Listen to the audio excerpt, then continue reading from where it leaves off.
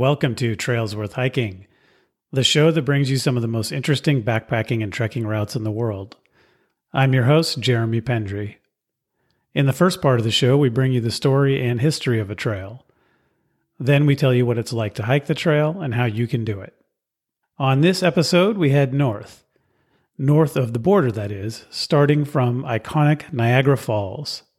We'll hike 900 kilometers north from Niagara Falls along a diverse and challenging trail that is Canada's oldest and longest marked footpath. The trail traverses the Niagara Escarpment, and though it is in wilderness, it also passes not too far from Toronto and ultimately ends up on a peninsula in Lake Huron on Georgian Bay. On this episode, we'll hear about a thru hike where the entire hike was done sleeping each night in a camper van. Wait, how is that possible? You'll have to listen to find out.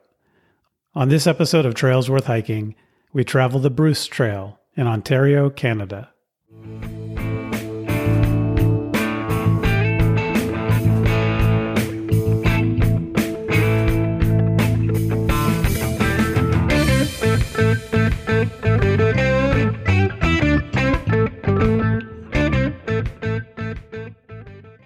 Welcome to the show, everyone. Don't forget to reach out to me at trailsworthhiking@gmail.com with ideas for future episodes. Also, please follow us on Instagram at Trails Worth Hiking Podcast. I also want to remind you that if you have hiked a trail that you were inspired by this show to hike, please let me know. And if you do that, I will feature you on our Walking the Walk segment, and we can put some of your photos on the Instagram account. On this episode, our guest is Alicia Rubishaw from the blog Alicia Hikes. Alicia is an Ontario, Canada-based writer, and she thru-hiked the Bruce Trail with her mother, which is a really interesting thing to have done, and you'll hear all about it in my conversation with Alicia. So the Bruce Trail is the first trail that we've covered in the province of Ontario, Canada. On this show, I'd like to cover trails that are in as many states, provinces, national parks, regions, and countries as possible. And having hiked trails in lots of different kinds of ecological environments, lots of different countries, I'm convinced that all of the world has something to offer the walker who is willing to observe and to learn. And as much as I love the iconic mountain ranges of the world, and particularly those of the American West, those are not the only places worth hiking. So I'd like to cover as much as we can on this show. And this really long trail in Ontario, Canada was intriguing to me. It really does push the limits of what we typically cover on this show as far as distance and time to accomplish the hike. But I think you'll really enjoy this episode and get a lot out of hearing all about this region and this particular hike that Alicia undertook with her mother. To hear another episode about a long-distance hike in the Great Lakes region, I recommend episode 8 about the Superior Hiking Trail. All right, let's jump into this episode about a trail across the Niagara Escarpment. But first of all, what is an escarpment? So that is a geologic feature that is really a long, gently sloping ridge of rock that is gradually sloped on one side, but has a sharper drop-off on the other side. This escarpment goes 900 kilometers from Niagara Falls in the south part of the escarpment, where the cliff is, and then goes to the town of Tobermory in Ontario on the northern end. The escarpment itself does continue and sort of wraps around the Great Lakes and back in through Michigan and Wisconsin. It will be focused on the part of it that is in Ontario. The escarpment rises up 500 meters from sea level, so about 1,700 feet. It starts in western New York and goes across southern Ontario to the Bruce Peninsula. The escarpment was formed 400 million years ago. It's made of limestones, dolostones, shales, and sandstones, so really ancient seafloor. Over the past 250 million years ago, it has shaped into the escarpment that it is today through erosion. And this is really unequal erosion that gives it the shape of an escarpment, most recently from several ice ages. It has rock cliffs, waterfalls, underwater caves, and even 1,000-year-old eastern white cedar trees. It's the longest natural corridor in densely populated south-central Ontario. The escarpment has some degree of protection by the Niagara Escarpment Plan, which is a conservation and development kind of plan that was put in place in 1985. Since 1990, the escarpment has been a UNESCO World Biosphere Reserve. And this means it's an area designated for reconciling conserving biodiversity and sustainable development, according to UNESCO. And these are considered places where methods to learn about how to do this can be tested. So let me translate UNESCO's definition into my words. This is a place we want to be able to use without screwing it up. The escarpment has the headwaters of 5 major river systems running through it. Coming out of one of those river systems is one of the most famous waterfalls in the world, which flows off the escarpment close to the southern terminus of the Bruce Trail, and that is, of course, Niagara Falls. Niagara Falls was carved at the end of the last ice age, about 12,000 years ago, so in geologic time, Niagara Falls are relatively young. Niagara Falls are actually a group of 3 separate falls on the border between Ontario and New York. Horseshoe Falls on the border is the biggest and the most famous and the one you think of when you think of Niagara Falls. The other 2 falls are on the U.S. side. Measured by flow rate, Horseshoe Falls is the most powerful waterfall in North America. Because of its annual freezing and thawing with water getting into the rocks of the riverbed there, the falls keep eroding, and the cliff is moving slowly backward from the erosion, and thus the falls move ever so slightly upstream as it erodes. Niagara Falls was first found by a European in 1678 by a French priest. In 1804, Napoleon's younger brother Jerome honeymooned at Niagara Falls, and he is credited with starting the tradition of honeymooners going to Niagara Falls, which continues today. The falls became even more popular once the railroad came into existence because it brought lots of tourists to the area. In 1895, the power of the falls was harnessed as the first large-scale hydroelectric generator project was built there, and Nikola Tesla himself was able to devise a system to transmit the power from the falls to Buffalo, New York. Even today, the falls generate a lot of electricity, and they actually divert more of the water at night. So they reduce the flow of the falls at night and divert the water to generate power. They don't want to do it during the day because it would make the falls not look as impressive, and they want visitors to be able to enjoy the natural beauty of the falls. So they are diverted more often at night and in the winter when there are less visitors to generate electricity. This trail works its way up the escarpment toward what is called the Bruce Peninsula. The Bruce Peninsula is an arm of land that divides Lake Huron and Georgian Bay from the rest of the lake. Georgian Bay is 190 kilometers long, which is about 120 miles, and 80 kilometers wide, which is about 50 miles. It's about 80% the size of Lake Ontario. It's often called the 6th Great Lake. If Georgian Bay were its own lake rather than a bay that is part of Lake Huron, it would be the 4th largest lake entirely within Canada. There are 2 national parks on the Bruce Peninsula and more than a half dozen nature reserves. Bruce Peninsula National Park is in the heart of the UNESCO Biosphere Reserve area. That park was established in 1987, and it has a lot of day use and even more camping that happens there. I've mentioned this on previous episode, but like in many other places, this park was established in a settled landscape. So there was some compromise that had to be struck in being able to create a national protected area where people were already living. So there is some development and roads within the park. And as you might imagine, there was some tension in determining the boundaries of what to protect. And even today, more than 20% of the land within the park is privately owned. As we've talked about before, conserving land can be messy, and however beneficial to nature, it can also disrupt the lives of specific individuals who live in the area. So, as I said, lots of compromises have to be made to achieve the best conservation possible, but also to take into account the needs of people living there. There's lots of wildlife along the Bruce Peninsula, including black bear, fishers, which is a weasel-like carnivore, squirrels, bats, fox. There's a type of rattlesnake. There's red-shouldered hawk, barrel owl, and yellow-spotted salamander, to name a few of the animals that are found on the Bruce Peninsula. There's also lots of wildflowers and ferns and orchids. In fact, there are 44 different species of orchids on the Bruce Peninsula alone. Across the entire escarpment, there's an incredible amount of biodiversity of ecosystems. There's Carolinian forest, there's coniferous forest of white cedar, white pine, and white spruce. There are meadows. There are alvars.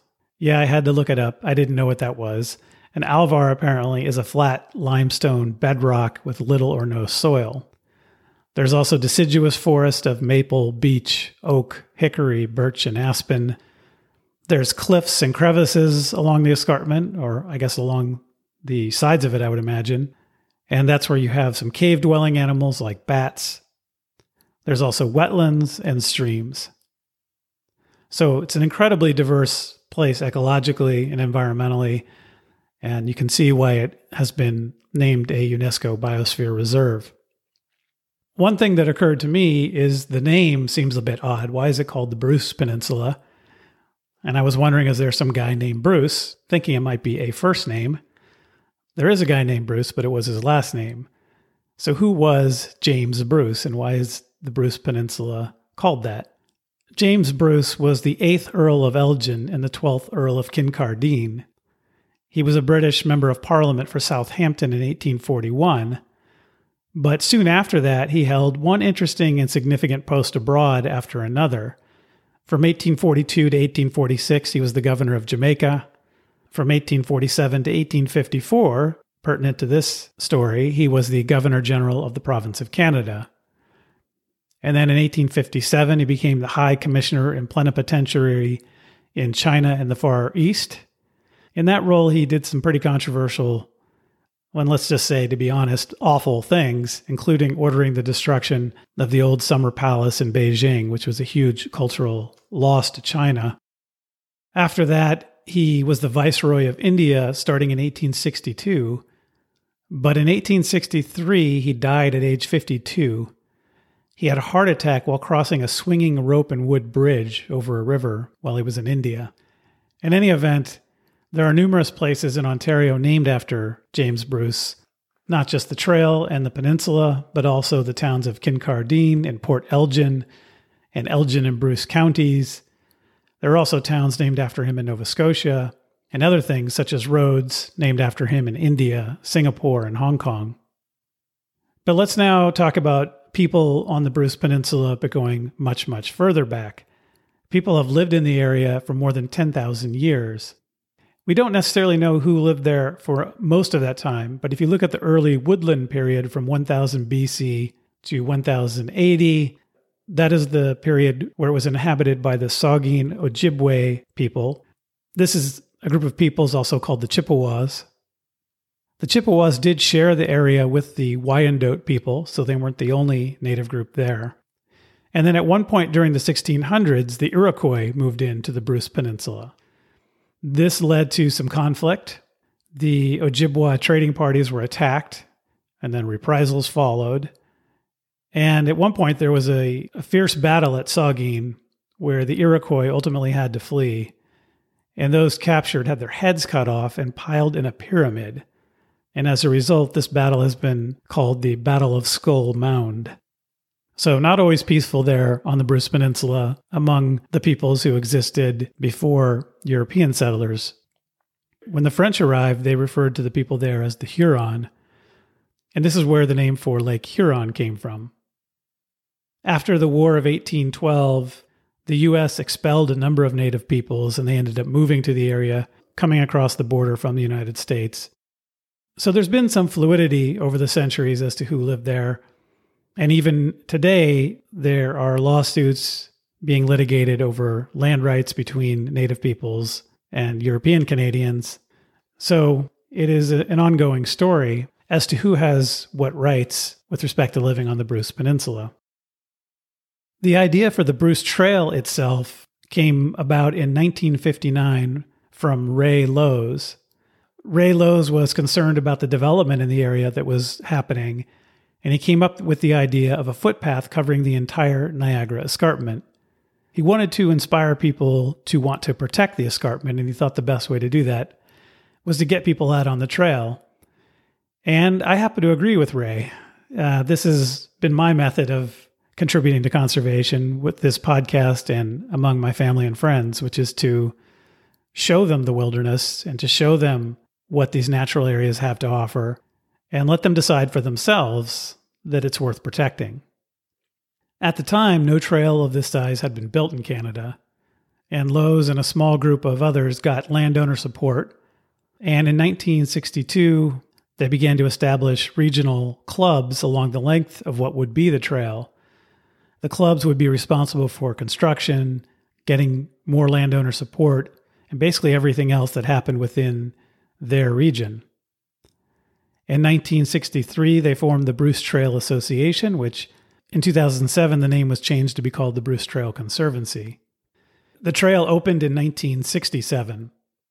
Today, the Bruce Trail Conservancy is one of Ontario's largest land trusts, and its mission is to conserve, restore, and manage the land along the escarpment, and of course to manage the trail, working with the 9 regional Bruce Trail clubs. All right, so with that background, let me first remind you about our sponsor before we jump into the interview. Our sponsor is Outdoor Herbivore. Outdoor Herbivore makes delicious vegetarian and vegan backpacking meals. Although, as I always say, you don't need to be a vegetarian or vegan to love these meals. They have quality ingredients, lots of calories. They are packaged conveniently for boil in a bag cooking, where all you need to do is add hot water, stir, and seal the package for 10 minutes to have a delicious backpacking meal. You can get 10% off your order at Outdoor Herbivore with the discount code TWH10P, Trails Worth Hiking 10%. Outdoor Herbivore ships worldwide, so even if you live outside the United States, you can order Outdoor Herbivore backpacking meals. Why not get some chickpea sesame ziti, or some lemongrass Thai curry, or some blackened quinoa, or the naked freckled burrito? Who wouldn't want something called a naked freckled burrito? So please check them out, Outdoor Herbivore at outdoorherbivore.com. Thanks again to Outdoor Herbivore for sponsoring the show. All right, with that, let's jump into my conversation with Alicia Rubishaw about the Bruce Trail.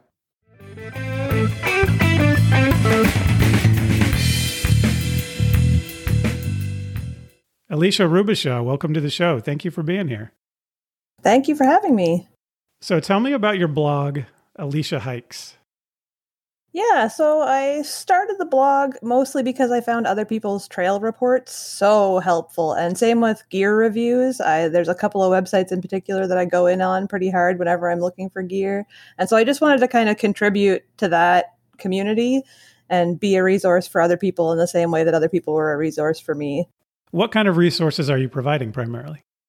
So trail reporting is kind of what I've been doing. I've got one up there on the Western Uplands and Algonquin. And then I have most of my series of Bruce Trail blogs up there as well, which are broken up by the section of the Bruce that I was hiking at the time. Okay. And just, I guess, because you mentioned it, what are the couple of review sites that you think are ones that people might want to check out? Outdoor Gear Lab is one that I use a lot. There might be one other one, but I forget what it's called. It comes up though, when you're typing in like a particular gear item and then reviews, they come up pretty readily. But I think Outdoor Gear Lab is like the main one that I kind of always check. Yeah, that's one that I use a lot as well. So you mentioned a couple of locations, and for listeners who are not from Canada, tell me a little bit about where you live and where you're from. Right. So I live in Ontario. I grew up kind of in the Ottawa Valley area, but I live in Peterborough now. And the Bruce Trail runs from Niagara, which is, popular as a tourist location, Niagara Falls, and then runs all the way up to Tobermory, up the peninsula into Georgian Bay. And so it's about, at least according to the guidebook, it's 911 kilometers, but that varies as the trail changes. But yeah, it's a huge stretch of Ontario, or it felt like a huge stretch of Ontario. Yeah, that's a pretty big stretch of anywhere. That's a significant hike. How did you originally get into hiking and backpacking? So I kind of proposed to my mom back in, I think, 2018 or maybe a little earlier that we go on a backpacking trip. And she had already done about 700 kilometers of the Camino through Spain. So she, wasn't a stranger to a long hike, but she hadn't done any backpacking, like full camping gear. You're out in the middle of nowhere on your own. And so we decided we wanted to try that together. And I kind of thought it made a lot more sense to go on an outdoor adventure every year or multiple times every year than to spend about the same amount of money on like a single Europe trip. Because I know that's the popular thing. People like to do even if it's a backpacking trip through Europe, people love that. But, I've been a couple places. I've been to London, I've been to Spain, but I really just wanted to be able to do something affordable whenever I wanted. And I like the idea of a challenge. It's, that type 2 fun or whatever.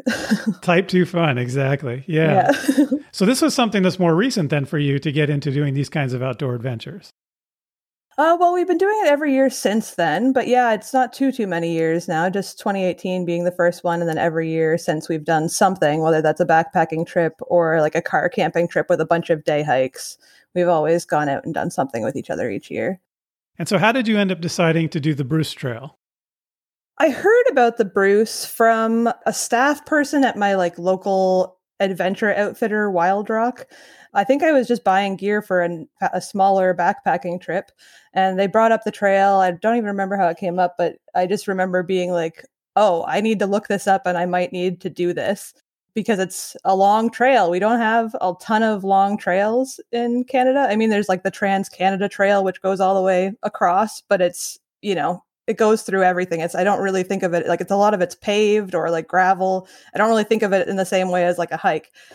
People have done the whole thing and that's great. And I might try and do it someday too. But I was more interested in the Bruce just because of how beautiful the terrain is. Like if you look on, Instagram or online, there's just endless beautiful photos of places like the Grotto up in the peninsula. And it's just, I just got really excited really quickly as soon as I learned about it and dove deep. Well, that's great to hear. And, it's a lot of people who are not probably listening to this podcast. When they hear about a 900-kilometer trail, they don't get excited the way you just described. But I guess for those of us that like to hike, something like that is great to find out that there is a trail that's especially so close to home for you. Yeah, exactly. Yeah, just a drive away. So what did you end up doing to plan the hike? I did a ton of stuff. I bought the great little guidebook. There's the edition 30 of the Maps and Trail Guide, which is just a great resource. It's a binder that has all 42 maps in it, and they all come out of the binder, and there's a little sleeve you put them in. So having that was amazing. I also, again, used a lot of blogs. A lot of people have already written about the Bruce, and so I spent a long time diving into that stuff. I also made a lot of use of the Facebook group. There's a couple of Bruce Trail Facebook groups, and I think I'm in kind of the main one, the first one you're likely to find if you're looking for it. But I was also in the Trail Angels of the Bruce Facebook group, which sprung up out of COVID, actually, because there were some formal Trail Angel networks that existed before COVID, and then it all kind of got shut down, but people wanted to keep doing it. And so this group sprung up, and it was huge for me. I found so many people that supported us through that group. So that was a big thing. And then the other thing I've did with planning is that spreadsheets. I love spreadsheets. I have all my equipment in a spreadsheet. I had all of our parking locations because we'll get into this, but we did it in the van rather than like a full through hike where we're camping all the way. And that's because the Bruce, it's illegal to camp. It's trespassing to camp most places. Yeah. So for a number of reasons, we decided to use the van as our support vehicle. So I had a whole itinerary of where to park each day, which ended up changing dramatically, but it was a good starting point for us. The other thing that you had that was interesting to me that I wanted to hear about before you started out this hike is that you had involvement from the Canada Council for the Arts. Could you talk a little bit about that? Yeah, so that came about because I'm a writer. I've been a professional artist for a number of years now. And so I'm no stranger to the granting system. I've gotten some small grants from Ontario Arts Council in the past.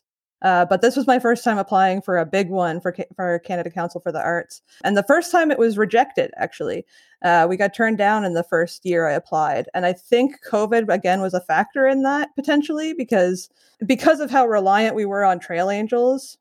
I think they probably saw that and were like, ooh, we don't want you in a bunch of people's cars every day for, a couple of months. So I think that might have been why it was denied the first time, although it's also just like a total crapshoot, arts funding. I'm not sure how aware you are of that world, but it's very competitive and you never know who's going to be on the jury. So it's very hard to guess whether you're going to get something or not. But I got very lucky and got the big grant for my Bruce Trail project. And so the idea was that I would write a book. I would write a multidisciplinary book of poetry, prose, and photography.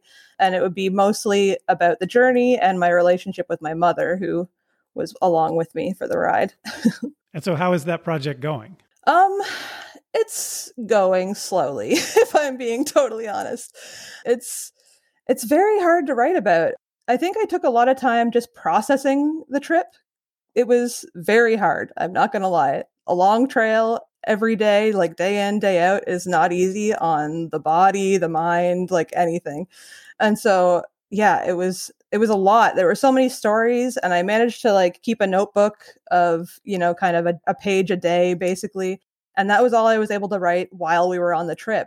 I thought when I was applying that I would be writing constantly and I would have all of this material and that I would be able to come out of the trip with just like editing work to do and just kind of stitch it together and make it nice. But I am still working on getting those poems out. It's been a bit of a slog, but I'm still very committed to the project, obviously. And I will definitely see it through. Hopefully someday you'll see it on the shelves. Yeah, so we'll look forward to that. And someday if you get there, let me know and we can put a link in the show notes. I will. That would be great. Thank you. One of the things that's interesting that you mentioned is how when you were on the trail, it was difficult to do that much writing. And I've had that experience too. I've written poetry of different kinds in the past, and I've done some other kinds of writing. Oh. And on hikes, I've learned just to take notes. Like just to take basic notes and to process it all later. And partly it's because of what you said before, which is that you're so physically exhausted. Yes. That you can't really focus on like sitting down and doing a writing project when what you really want to do is get dinner made and that tent set up and, get into bed, or in this case, in the van. Those kinds of things are just like basic physical requirements of life, are the things that take up so much of your time when you're on a long hike, that there's really not much headspace or energy for those kinds of extra endeavors at that time. I know that now. Okay. I didn't know that before. I was sure I would write just like constantly, and it didn't happen. I even like pitched that I would write out loud potentially, like because I had a GoPro that I was able to buy with the grant. And so I thought I would just like walk and talk even, which is like kind of outside my comfort zone in terms of how I normally write.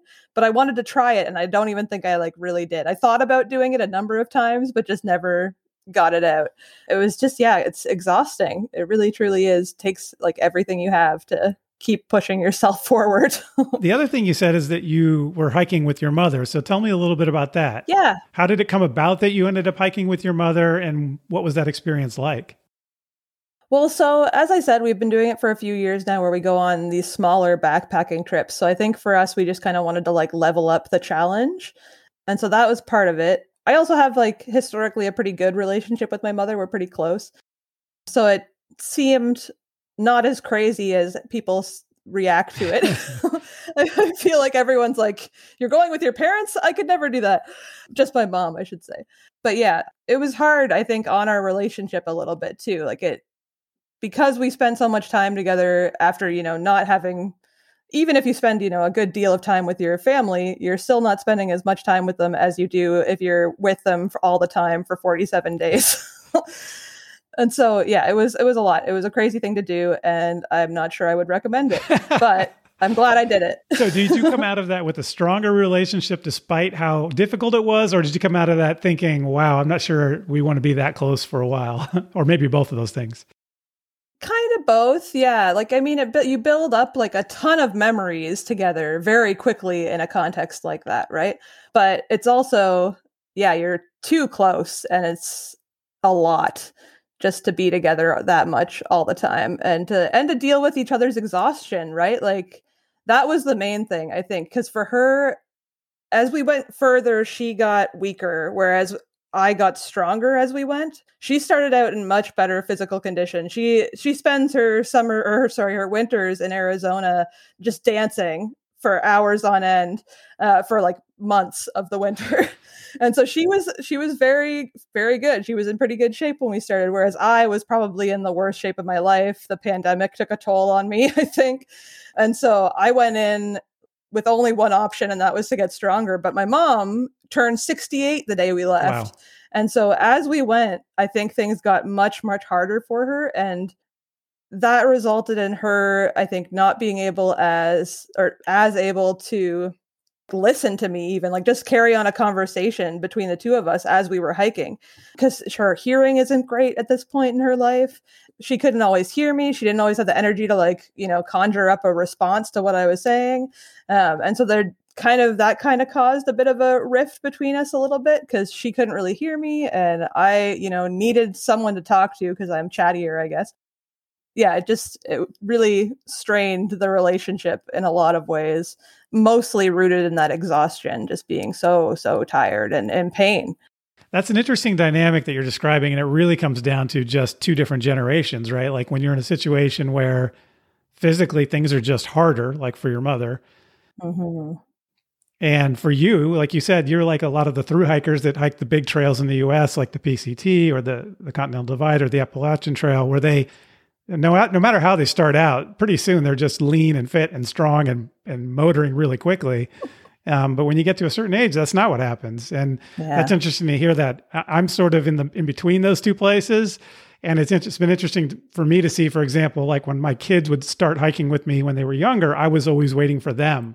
And I have a distinct memory of the trip where that flipped. Yeah. And all of a sudden they were waiting for me. And it's been like that ever since. And it's a big change. And that's hard to be in that position and feel like you just can't keep up, or that it's difficult. I think Mom has a distinct memory of the exact moment where I started to get ahead of her, because she would walk way faster than me. It was actually like, again, part of the struggle between us was that if she slowed down or stopped, her body would kind of start to seize up. And I needed breaks like all the time, like micro breaks, just a quick one and then I keep going. But she hated that. She would take like one long break in the middle of the day and then would want to just power through. And so, that was a big difference. But yeah, huge generational difference. And the moment was when she actually made me take a picture of her, because it was like the first time I was walking up a hill faster than her. And so she was like, turn around and take a picture of me right now. It's like, okay, if you want. So I think that was like her moment like that where things flipped. Yeah. That's interesting that it happened during an actual hike versus like I'm talking about, a point in life where it happened. Oh, yeah. Yeah, that's pretty cool. No, there was a distinct moment, that I've captured on, digital film.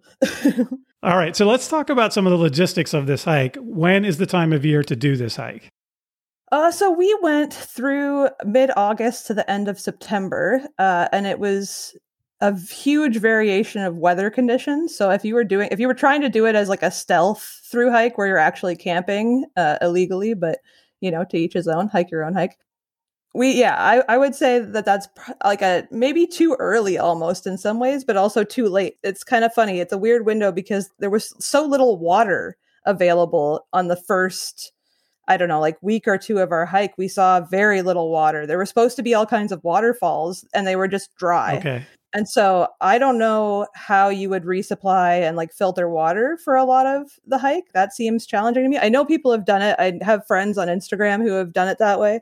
But to me, it seems very challenging to do that way. But with the van, we could have water wherever we needed it.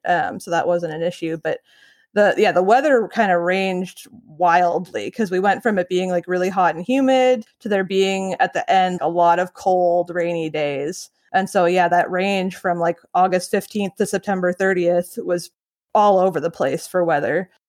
But I guess this is not a hike you're going to try to do much further beyond like early fall or early summer. Yeah. I think spring might be a good time. I know some people who have done it in the spring. I think that could work because if it's a wetter season, I think you might have better luck that way. Whereas in August, everything is just dried out. It did, the further we got, we did get to see lots of waterfalls, but they were like further up. So the further north we went and like the deeper we got into September, it got, wetter and wetter.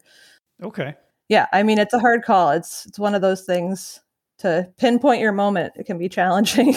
And you said for distance about 900 kilometers or maybe a little more, 911, you said. Yeah, they say 911 in the guidebook. I think we actually, with all the like trail notices that change the trail a little bit, I think it ended up being maybe a few kilometers less than that, but still over 900, certainly. Okay. And for those of us south of the border, that's 560 miles roughly. Yeah. And you said August 15th to September 30th. So it was 47 days. The question I had about that is how many of those days were 0 days where you weren't hiking at all? Like, did you take breaks or was this pretty much hike every day, or how did that work for you guys? So we started out with a plan of 6 0 days, which seemed like, plenty. But then we started to reorganize my parking plans because we realized we did 29-kilometer day, and that was the longest day we did. But we had originally planned to do, I think, like a 30-kilometer and a 31-kilometer. And we just decided after that 29-kilometer day, that's not happening. This isn't a sustainable rate for us. And so we changed the next like 40 days of planning, I think. Yeah, and made all the days that we really needed shorter. And that, kind of averaged just out to about 20 kilometers a day. But yeah, the 29 kilometers was too much. It was early that we did that. I forget what day it was on. It was pretty early, like a little over a week in, and we attempted the 29 and it just crushed us. Yeah, that can happen. I mean, you just got to change the plan when that happens, which just sounds like that's what you did. Yeah. And so we had 2 days in the end, 2 0 days off of the 6 that I had originally planned. So yeah, big difference. One of those 0 days, we were glad we took it off because it was just pouring rain. And then the next one we took off, it was actually like a beautiful sunny day, and we got to just hang out in this rest stop in Beaver Valley, which was actually quite a nice way to spend the day. But aside from that, we had a couple of shorter days, some like Nero days. But yeah, mostly it was pretty full on the whole time. And so that brings up a question of how difficult is the hiking? Is this a lot of up and down? Is that what made like a 29-kilometer day really difficult? Yeah. So because the Bruce Trail follows the escarpment, the Niagara Escarpment, it is almost entirely up and down. Okay. There is just like constant elevation change. You're always climbing up it or climbing down it, or, if you're lucky, you're on top of it for a stretch or under it for a stretch. But yeah, it's a lot of up and down. The highest point is 540 meters above sea level, I guess. And I would say that there's like a lot you get up to like 400 to 500 quite a bit. And yeah, and then 540 is the highest. But yeah, just constant up and down because the trail is designed to follow that escarpment, and it does that whatever way it can. Okay. So I was going to talk about gear next, but I think it makes sense to talk about the situation with the van because that seems integral to what you're carrying, right? Yeah, sure. That's an interesting way that you did this hike because it seems like from the website that I looked at about the hike, I think they're contemplating that people would sort of do some camping maybe because there are certain designated campsites, but it sounds like not very many. Not very. But then they would also be staying in like hotels and motels and maybe Airbnbs even to make up the difference somehow. And so you guys did a completely different method. So tell me about the van and how that worked. Yeah, so my mom has this great van that she did like a little bit of a kind of DIY build of. And then, like I said, she's been spending her winters in Arizona in it, and she loves that. And so we decided kind of shortly, well, actually before she got the van, when she was thinking about getting it, we decided we were going to do this trip at some point. And I thought that it just made sense to do it with a vehicle because there's not enough places to camp. I didn't want to do any like trespassing or, camping in conservation areas where we weren't supposed to, especially because we had the Canada Council for the Arts funding. I couldn't very well pitch to the government funder that I was going to break the law repeatedly. So we decided to take the van, and the way we did that was we were very reliant on Trail Angels. Trail Angels made this trip possible. So we would wake up before the sun, drive to where we were going to end our day, park the van there. A trail angel would come pick us up from that spot and drive us to where we left off the day before. And so we would just do that weird kind of loop over and over each day. And it was very logistically challenging to accomplish that when you're so tired because it's so much organization. I had a lot of trail angels already on a spreadsheet before we even left because I put it out there in the groups that we were doing this big project and they just loved that.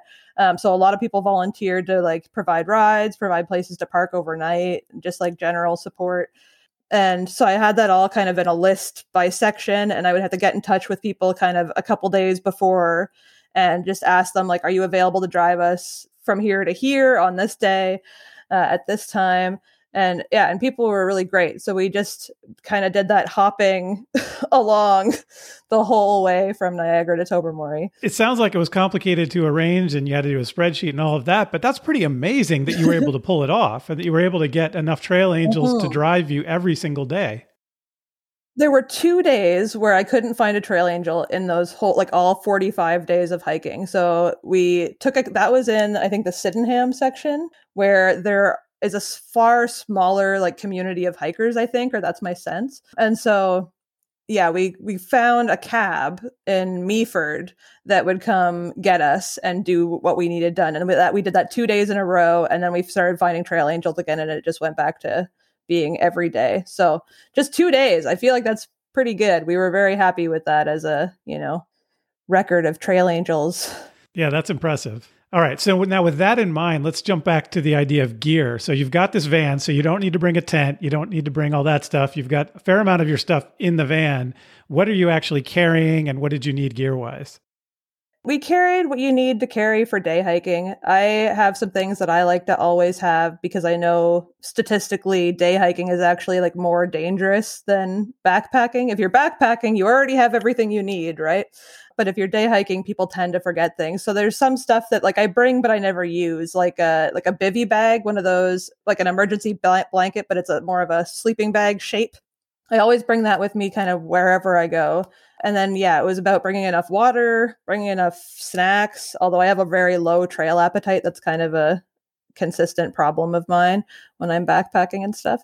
And so, yeah, we carried very limited gear. Once I kind of accepted that I should carry limited gear. Yeah. At first, I'm an over preparer.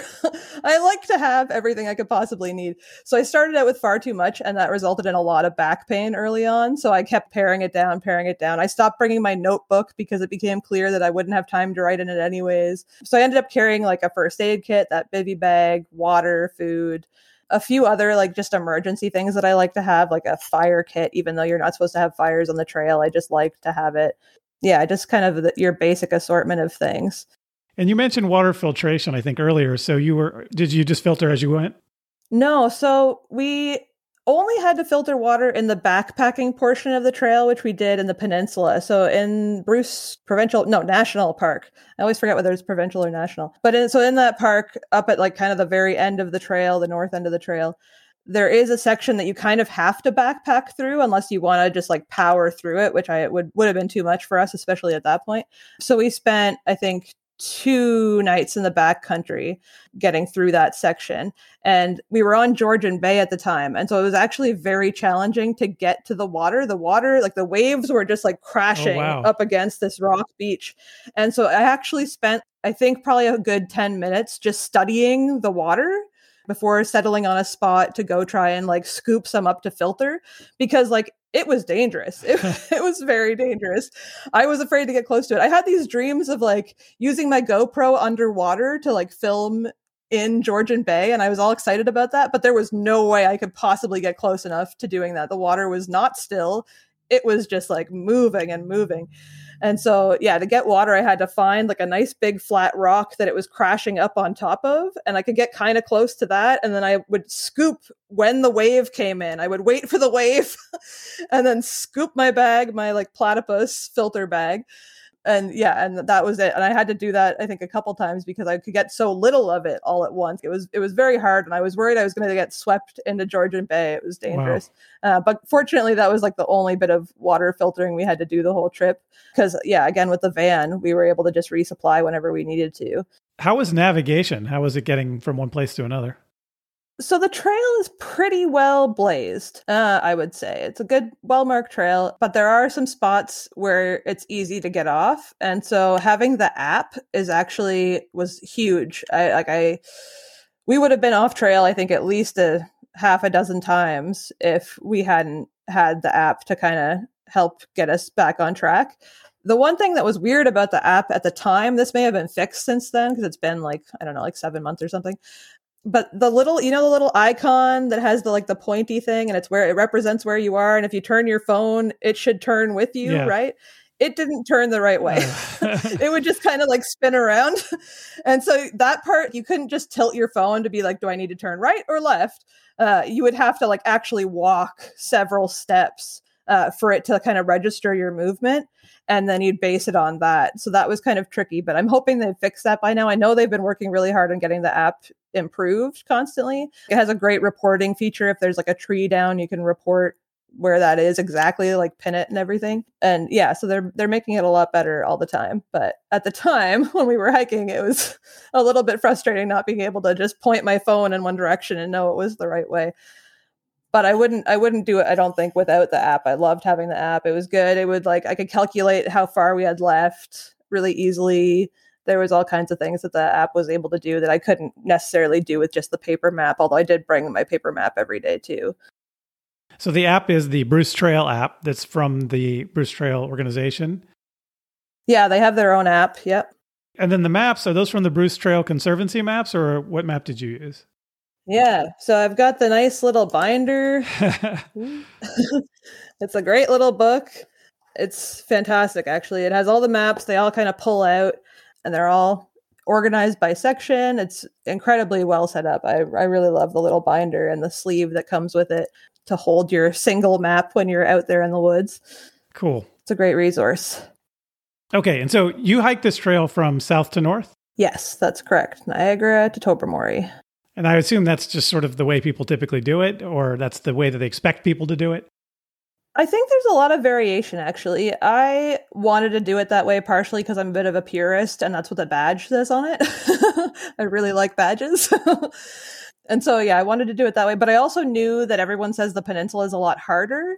And so for me, I wanted to go from easy to hard. But a lot of people want to do it the other way around and get the hard part over with when they're fresh. But that I knew I wasn't going to be successful in that direction, or I felt I wasn't. So it seemed to make a lot more sense. Although now that I know the trail a bit better, I actually found parts of Niagara and the early sections to be more challenging in some ways. And that part of that might have been that, again, I wasn't as in good shape at that point. But it was also because of the terrain. There's a lot of stretches of what people call ankle breakers. I don't know if that's a term that is common, but where the rocks, you have no level footing for kilometers on end, and the rocks shift under your feet. So you as you're walking, suddenly one will lurch to the side, right? It's actually quite dangerous in places. And so I found that a lot more challenging than some of the places in the peninsula where, it was a lot of pitted rock, but it wasn't moving. It was the movement of the rock that kind of made my feet really hurt and made me kind of stressed out the whole time. So yeah, I was glad the order we did it in. I know some people who are doing section hiking, which is far more common. People do it in little pieces and piece together their end to end.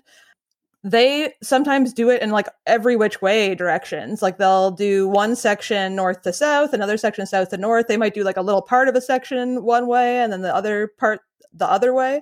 And that's partially because people have enough insight into what those sections are like. And can get that from the community. So they might know okay, I'm really bad. My knees are bad going downhill. So I want to do the uphill way, whichever direction has more of that and less of downhill. So people will make up their minds kind of based on a number of factors. So for people who haven't been to this area, what does the terrain look like and feel like, and how does it change from south to north generally? Well, you end up you pass through kind of more towns and cities early on. You're a little more urban, but even then there's a lot of conservation areas that you go through. But yeah, the further north you get, the more and more rural it is. And eventually you're deep in the backcountry where there aren't even road access points for a while. So yeah, it changes a lot. And then yeah, you're up and down the escarpment. There's all kinds of different terrain just like within that. Like there's a lot of cedar trees that are supposedly like ancient, very old cedar trees, but they're not that big. And it's because they've just been like struggling to survive on this rock for like, I don't know, like hundreds of years or whatever.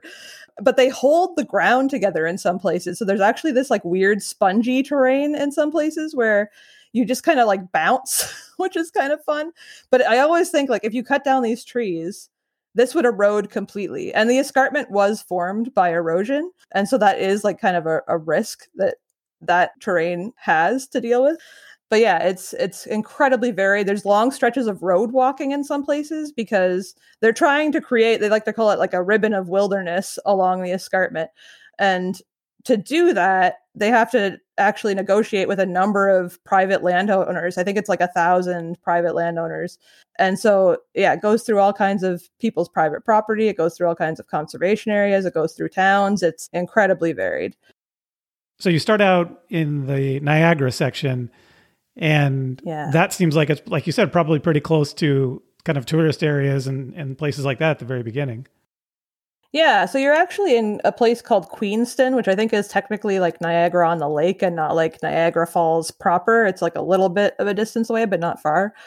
We actually did the whole like Niagara Falls kind of tourism thing right before we went, and that was fun. But yeah, so the end of Niagara was okay, but then the end of Niagara, like I said, had all those ankle breakers. And so that got really hard. There was a day, I think it was in Niagara. Yeah, the last day in Niagara, we gave up a kilometer early because I was worried about my feet. They were in really bad shape already. And this is only like a few days in. These ankle breakers just went on for so long. And I was like, if this continues for this last kilometer, I won't make it. And so we stopped.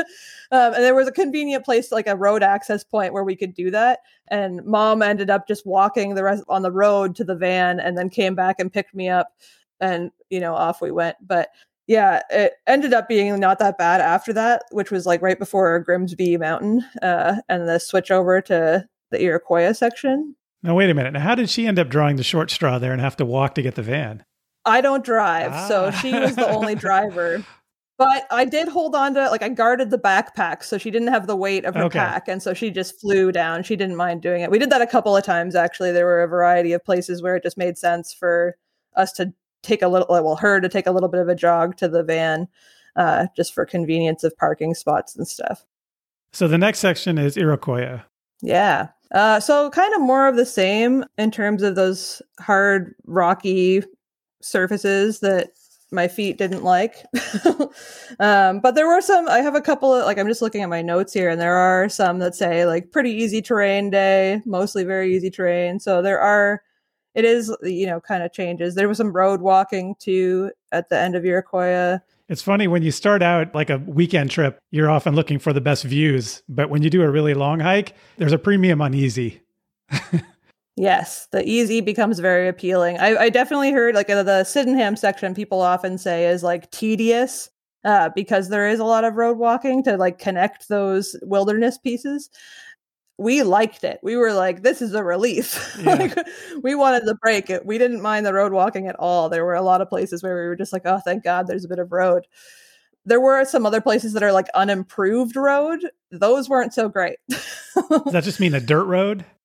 Sometimes it means like an ATV road where there's big like pits and like it's very gravelly and not great hiking, especially like hilly stuff. There were a bunch of unimproved roads that were places that nobody wanted to maintain. I think so. After Iroquois, there's Toronto, and I would imagine that's a bit more urban than most of the hike. Yeah, it actually doesn't go like through Toronto. It's kind of a misnomer. You'd think that there would be sections where you're like actually walking through the city or like near the city, but it's not that close. I saw on the map that it was off to the sort of, from the perspective, it was off to the side, but I figured it must be still like more people and more development.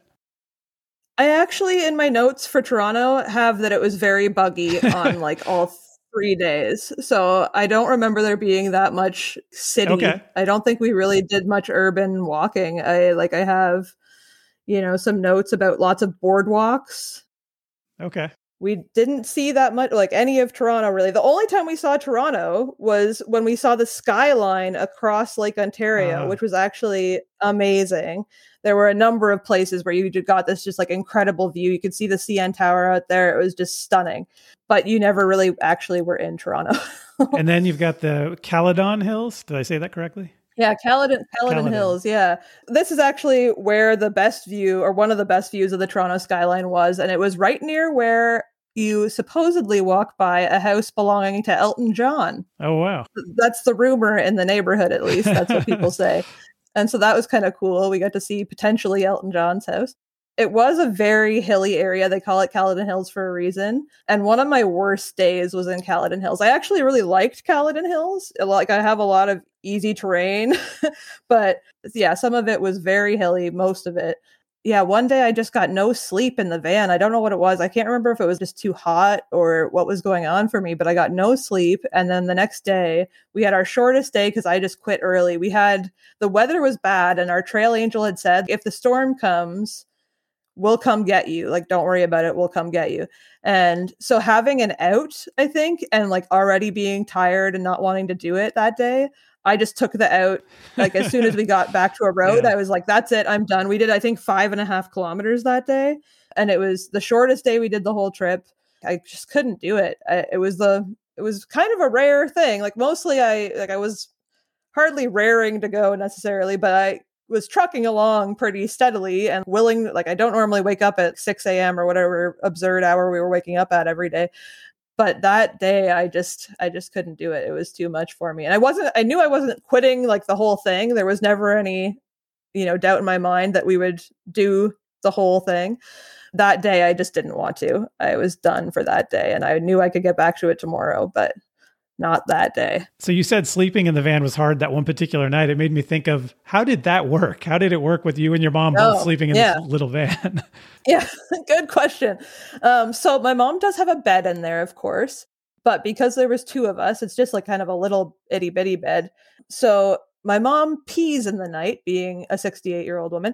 So she couldn't sleep in her own bed. I had to sleep in the bed, and then she put down an air mattress on the floor of the van, which just fit perfectly pretty well. So she could get up in the night when she needed to. I was just like, once I was tucked up in bed, I was kind of locked in because she took up the whole floor.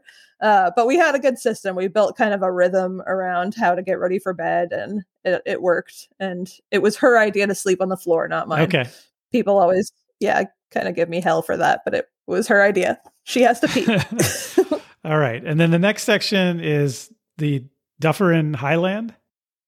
Yeah, Dufferin Highland. I think the absolute highlight of this section was this amazing field where there were just like hundreds of monarch butterflies. Oh, wow. It was incredible. We stayed there for several minutes because they were everywhere.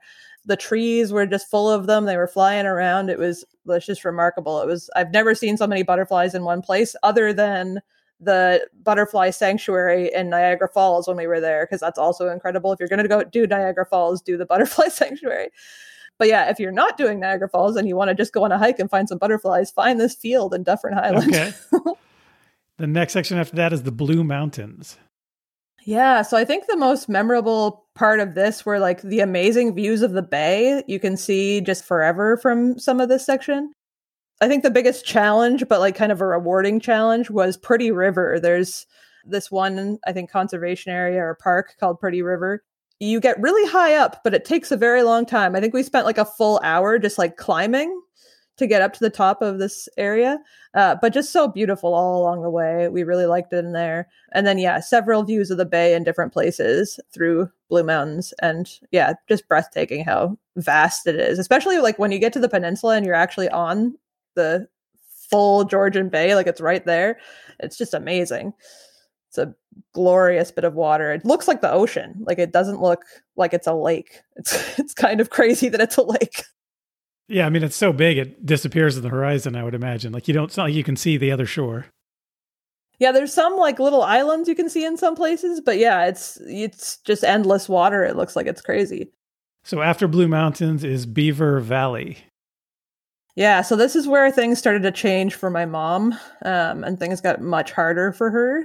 There were some very beautiful places, like the rock formations, especially like Metcalf Rock was really nice. Old Baldy we got to see from below, but not up close and personal because at the time it was on a side trail. I've just learned from a friend that it was recently rerouted so it actually goes across Old Baldy, which is great, which is just like a big cliff face. It's very nice from below, but we had to like walk kind of away from it, and we were sad that we didn't actually get to see it properly.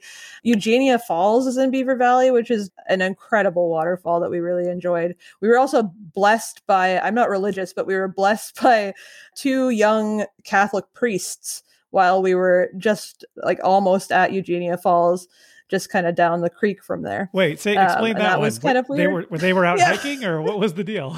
They were out hiking and they just came upon us. We were soaking our feet in the water, taking a little break and like eating something. And they just came up to us and we told them what we were doing. And they asked if they could bless us. Nice. And we were like, sure. Why not?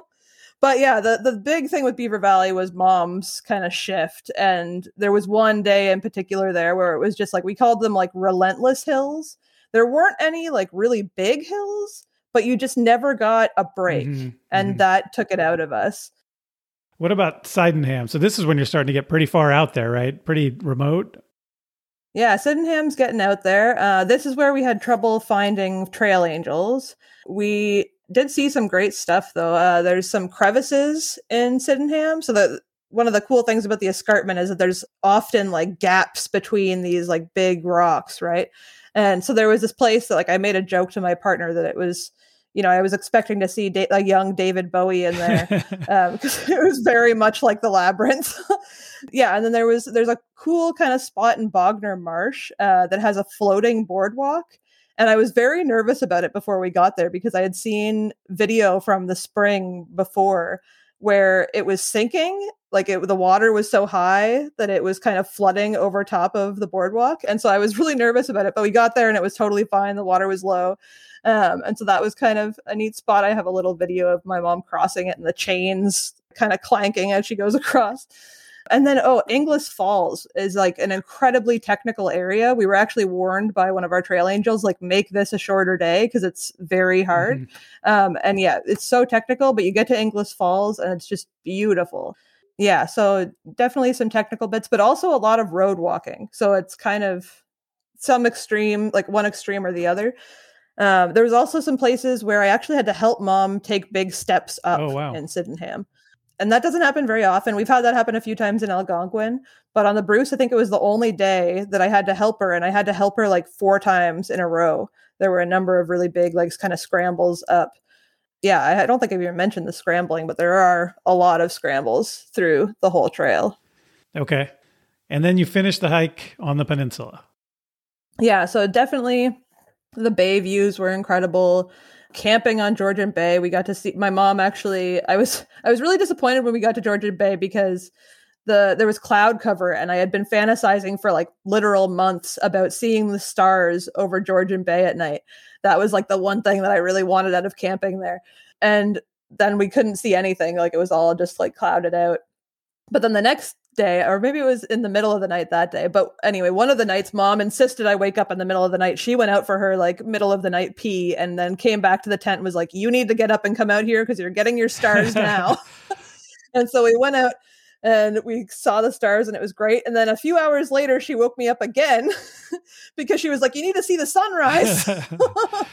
And that was incredible too. I have some really beautiful pictures of like this kind of steam rising up off the water and like a orange kind of red sky. Oh, so nice. So yeah, camping on Georgian Bay is just incredible. There's a couple of sites there. We were at High Dump and Stormhaven, and those are just great places. The one, I think it was High Dump, has a really steep climb down to the campsites.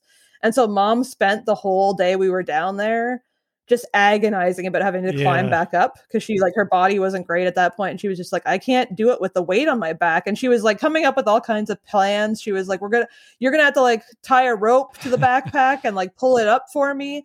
And she was fine. We did it in like a minute. It took no time at all when we actually tackled it, but she was just spent so long agonizing over it. And I felt bad for her because it was such a beautiful place, and I felt like she was kind of missing it because she was so worried. But then some other challenges in the peninsula was definitely poison ivy. Most places that poison ivy appears on the trail, there's like a nice little sign that warns you about it. And I know what poison ivy looks like anyway, so I don't need the sign, but I appreciate them being there. But then in the peninsula, it was just like endless poison ivy. It was like everywhere and creeping onto the trail. Like you actually could not avoid it. It was going to brush up against you, and you were just going to have to deal with that. And so I just was like hyper vigilant so much of the time that we were there, and that I didn't like that like body feeling of being like stressed out about whether I was going to get poison ivy. Yep. We didn't. But we were very careful about like washing our trekking poles, like the bottoms of our trekking poles and stuff, because we were so paranoid. We actually tried to take off our shoes that day with plastic bags on our hands. Pretty easy to take your shoes off, but not so easy to put your shoes back on. Yeah, we don't have poison ivy out here on the West Coast, but we have poison oak, which is the exact same problem. And there's some areas where it just grows everywhere. Yeah. We also had to go through some flooded areas. This isn't quite up in when we were camping yet, but there's a kind of notorious place called Crane Lake Road where the whole road floods quite a bit. So it's hard to get into the parking lot that takes you to the backcountry.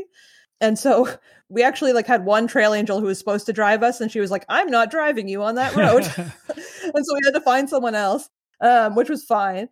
And we got, down there. But we got one of the days we were down there, the day we parked down there, it was kind of a disaster because we got stuck in the parking lot. It took us like, I think an hour or two getting the van unstuck from the mud on this like terrible rainy day. And then, that same day, I think we walked through like a ton of flooded trails. So we were just like completely soaked. It was a lot. The rain at the end was a lot, but we were more lucky when we were in the backcountry. We didn't really get any rain then, just some cloud cover. But yeah, beautiful spots, definitely challenges, but worth doing. I think the peninsula has a particular draw for people. The grotto, people love the grotto. How did it feel to get to the end of 900 plus kilometers of hiking and be done with this? It felt surreal more than anything. Like it was hard to believe that we were done, especially because like our last day was very short because there was only like, what is our last day here? I think it took us under 2 hours. We did 6.7 kilometers on the last day. And so it just felt like it just like flashed by that last day. And we had some plans afterwards. We met with one of our trail angels and like had a nice lunch together, like a nice celebratory lunch. And yeah, it was nice. And like we felt accomplished, but it also felt like, where did the time go? Like, how did this happen? Like, is it gone? Like we just started kind of like, it was just very weird, kind of hard to describe. Kind of a bittersweet.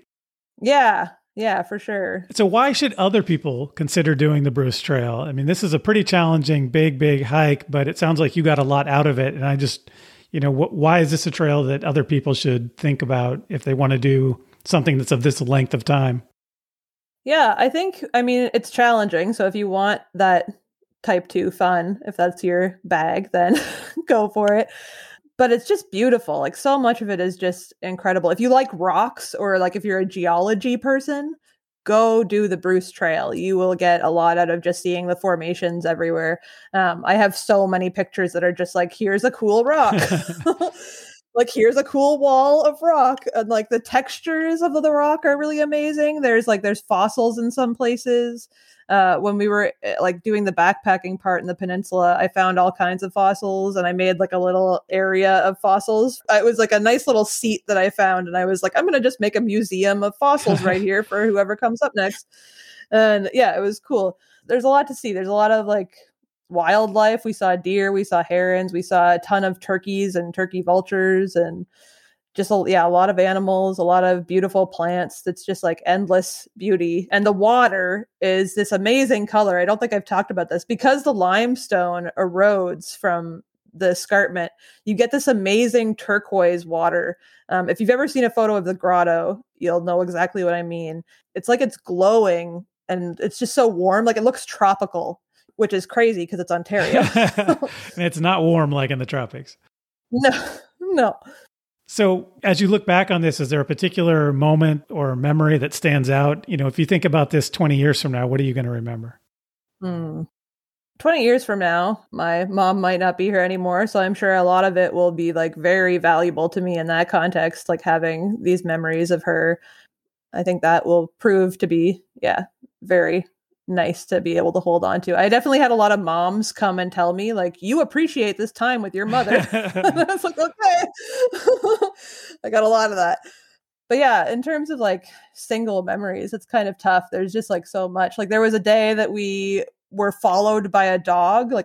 We were walking down a rural road and a dog followed us and we hiked with it for 24 kilometers that day. That's cool. Yeah, it was a cool day. It was a weird day, but a cool day. And we just we tried to get in touch with the owners. We called the phone number on the dog's tag. The dog's name was Cooper. And so we called them up after a while, like when we realized the dog wasn't going to turn around on its own, which is kind of what we thought for the first several kilometers. So we called them and he was like, I can't come get the dog. I'm sorry. And we were like, okay, that's fine. We'll just take it with us. So Cooper went on a long hike. So what happened that you didn't expect? And if you had to do this again or advise someone else to do something different than what you did, what would you say?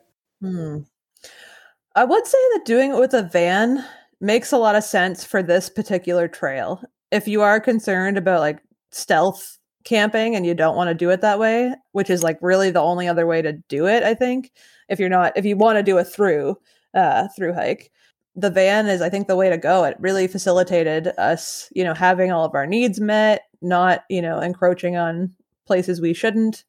We parked at like a lot of Walmarts. A lot of the van life community already knows this little secret, but you can usually park at a Walmart and you won't get in trouble for it.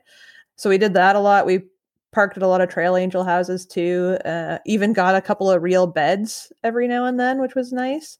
But yeah, the van was a good call. So I would definitely recommend doing it that way if you have access to a vehicle like that. Yeah, I don't know. I probably would have started with a lighter pack if I could do it over again. It sounds like you quickly remedied that, which a lot of people do. I did. Yeah, I adjusted pretty quickly for sure. I did try a smaller pack, like an altogether, because I have this great pack that I'm obsessed with. I have a Deuter Futura Vario 45+10, and it's amazing. It's so well suspended. I love it. And so I wanted to carry that, but I brought this other little tiny Osprey Daylight pack just as like a backup, or in case we wanted to do something shorter. I just needed to switch it out.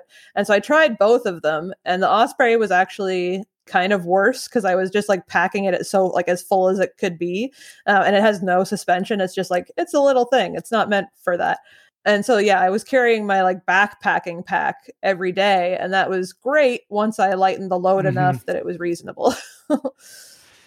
All right, Alicia, thank you for telling me about your hike on the Bruce Trail. It sounds like an amazing hike. And but while I have you, I have a few more questions for you. Sure. All right. So what is the next trip on your list?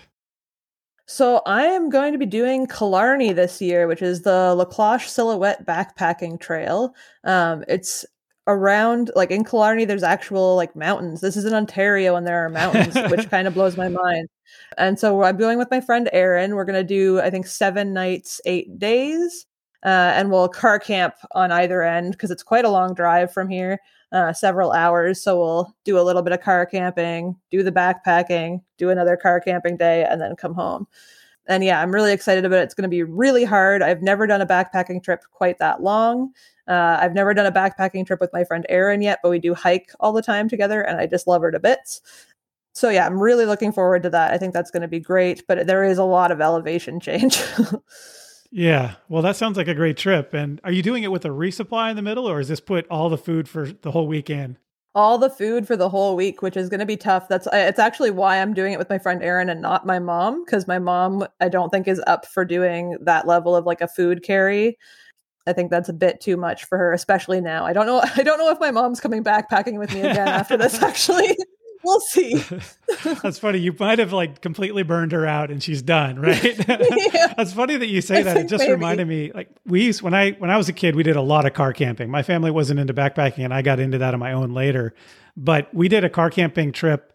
We had some property in Colorado and we went out there. My dad was a school teacher. And so we had summers off and we went out there one summer and we camped in a tent the entire summer. Oh. And It was a lot of fun. And I remember it still. I was 7 years old and I remember it was the best summer of my entire life. And my mom has not camped a night since. She's done after that. Oh, that's funny. Yeah. Yeah, very polarized opinions on outdoor life. I know my partner is more of a city boy. He does not go in for places without, plumbing. That's all right. It's good to have your own hobbies. Yeah, true enough. All right. Next question. What is the best backpacking or hiking advice you've gotten? So I like this one. Always eat your favorite food first. Oh, So wow. the idea being, it actually kind of blew my mind when I first heard it. Because the idea is that people tend to save their favorite food for later. But if you're eating your favorite food now, then whatever's left, you're going to eat your next favorite food and then your next favorite food. And it just makes so much sense to me to like always eat what you want to eat and don't try and save things for later. It doesn't make sense. Oh, that is brilliant. And I've never heard that. That's the best answer I've gotten to that question. because like you said, every night you're eating the best thing you have, which is cool. Yeah. And you know what? The other good reason to do this that occurred to me as you were saying it is that on a longer hike, at least, I get hungrier and hungrier and hungrier, and I care less and less each night about what I'm eating. After a few days, I don't even care what I'm eating. And so I might as well eat the good meals when I still care. And on like night 4, I would eat just about anything that's edible. So wow. Yeah, that's very different from me. I just really struggle with eating on trail at all. I have a really hard time making myself eat. As soon as I'm off trail and we can go get like a burger or something, I'm ready to go. I can eat everything. But on trail, I just really have a hard time. So it's good advice for me. A lot of people have that, I think, at altitude, but it doesn't sound like in Ontario, it's not really an altitude issue. It's more just the heavy exercise every day that might turn off your appetite. Yeah, I think so. All right. So what is the worst weather you've ever experienced while outdoors and how did you handle it? So my mom and I seem to attract thunderstorms. I think every backpacking trip we've been on up until this past year doing the Bruce, we've always had at least one thunderstorm, if not more than one thunderstorm. And the very first backpacking trip we went on, that was in Eastern Pines in Algonquin. And I had read, this is like when I'm pretty green to backpacking, and like new. And I had looked up like advice for like dealing with lightning, safety for thunderstorms and stuff. And so we got out of the tent. It was like, this is the middle of the night, like very early in the morning, really. And we got out of the tent and we like crouched outside the tent in the rain while this storm was like right on top of us. And since then, when a storm comes at night, we just stay in the tent and hope we don't die. That's what I do. It wasn't worth it. That's what I do. It wasn't worth being safe. Yeah. I always like kind of hunch up on my sleeping pad and think, okay, that'll insulate me or protect me, knowing that really I'm just lazy and I don't want to get out of the tent in the storm. Yeah. Yeah. All right. Last question. What is the most valuable thing that backpacking or hiking has taught you? Yeah, so I don't think that it's necessarily taught me this, but I do think I'm much more aware of my own level of determination than I used to be before I started backpacking. Maybe a little part of that has to do with the badges that I love so much. Like there's like a physical thing that tells me I accomplished something.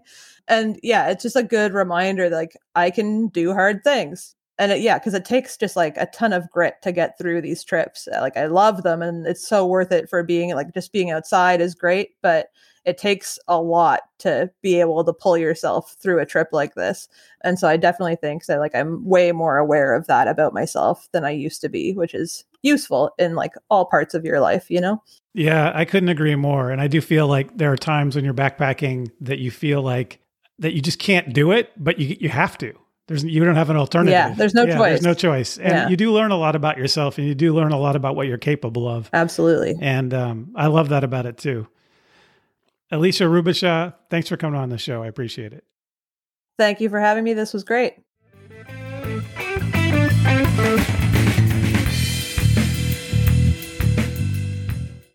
Thanks again to Alicia Rubishaw for coming on the show, and I hope that Alicia and I have inspired you to hike the Bruce Trail. And if you've enjoyed this episode, tell a friend about it, or better yet, give us a good review on whichever podcast service you use. And keep in mind that this podcast is entertainment and meant to spark your interest. If you decide to hike the trail, do your own research. Like anything else worth doing, outdoor adventure has risk. So when you go, pack your common sense. And when you get back, tell me how it went. Let's talk about our next episode. Next time on Trails Worth Hiking, we'll go on a multi-day hike through an incredible diversity of terrain. Colorful mountains, glaciers, volcanic black obsidian, Mordor-like hills, but also valleys covered in green grass and moss. All of this on a very volcanically active island in the North Atlantic, where in the summer, the sun shines late into the evening. That's right, we're going even further north to the land of Vikings. Next time on Trails Worth Hiking, we travel the Lagavegr Trail in Iceland. If you have any questions or feedback on this episode, or ideas for future episodes, including if you want to be a guest and talk about a trail that you've hiked, reach out to me at trailsworthhiking@gmail.com. And of course, follow us on Instagram at Trails Worth Hiking Podcast, where you can see photos of the hikes that we cover on the show. So start planning your next hike, and before you know it, you'll be on the trail. Thanks for listening.